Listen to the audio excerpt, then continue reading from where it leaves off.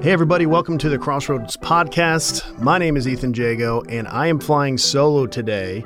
Travis got wrapped up in some things, and so you are sadly just stuck with me. So we're trying something different today on the podcast. We have been going through church history Sunday mornings here at Olive, and a lot of individuals have been asking, can we do some recap summaries on church history? So the church history is an important factual understanding of our history of the church of 2,000 years going all the way back to Christ.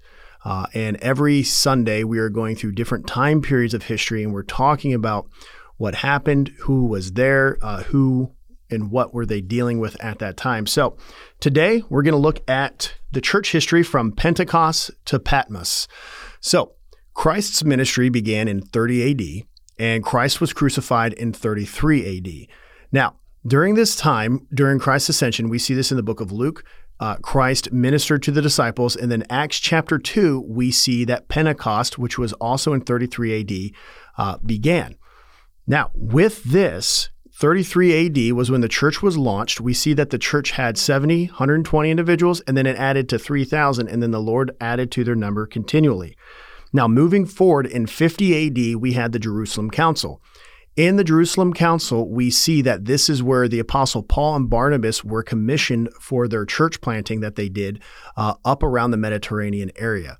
During this time as well, they also established the understanding of Gentiles coming into salvation, and they established that it is by grace through faith, not through works or anything else. Now, at this time as well, the church in Galatia that Paul had planted was going through an attack from false preachers and teachers and Judaizers trying to bring the Christian church back into a standing with Judaism. And Paul was writing the book of Galatians to that church to combat that process. Now, if this Jerusalem Council, this was the first time in which the apostles get together. And as we look at church history, there are several other church history councils and churches getting together where they discuss these elements in these kind of, if you will, theological hot topic buttons. Now let's move forward. So Emperor Nero came on the scene. And Emperor Nero was if you know your history, was kind of a different individual. He was a Roman emperor, and he was the last of the lineage of Julius Caesar. You all know Julius Caesar and Cleopatra. I'm sure you're at least familiar with that. And Nero at this time was he was 17 when he was appointed to become the emperor. And this is also right around 64 to 68 AD is when Nero began the persecution. And the persecution started after Rome was burning and Rome had caught on fire. Nero had blamed the Christians, even though rumor has it that Nero may have started it himself, so that way he could create a brand new temple, a brand new, if you will, shrine to himself and like palace quarters. So the people were not very happy with it, but Nero blamed it on the Christians because Christians were, at that time, were kind of exploding in Rome. The Christian movement was definitely making a progress and a movement and momentum in how it was spreading. But they were also at the same time meeting, and then they were singing praises that Rome was actually getting what it deserved. And so Nero didn't like that, so he began to persecute Christians. Now, as we continue on in our timeline here, 70 AD was the fall of Jerusalem. The fall of Jerusalem happened because of the Judean revolt that began just a few years earlier.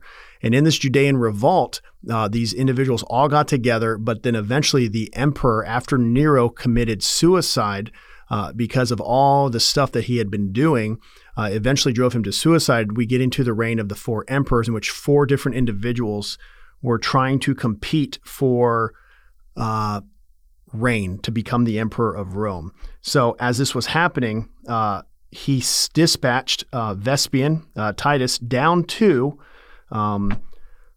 Jerusalem to take it. So the Emperor Vespasian, it's a kind of a difficult name to think about, but Emperor Vespasian was down there, and he instructed the city to be leveled. So the temple was destroyed, everything else was destroyed, and the church had to relocate from Jerusalem all the way up to Antioch in Syria.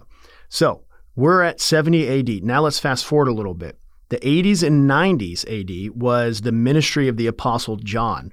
Now, at some point, probably after the fall of Jerusalem, he moved from Jerusalem to Ephesus. Ephesus is in modern-day Turkey.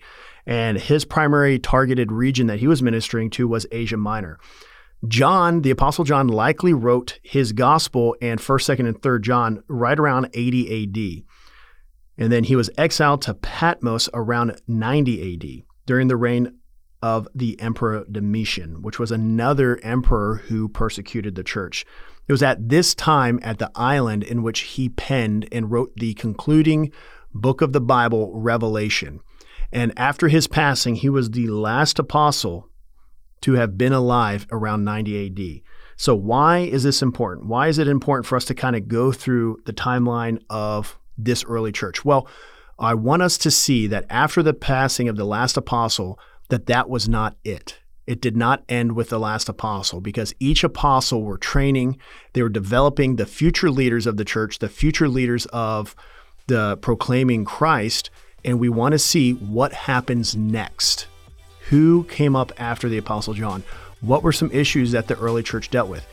In order for you guys to hear that, you got to tune in next episode. You don't want to miss it. So, thank you for joining Crossroads Podcast Church History 5-Minute Special. I'm Ethan Jago. I'll see you guys next time.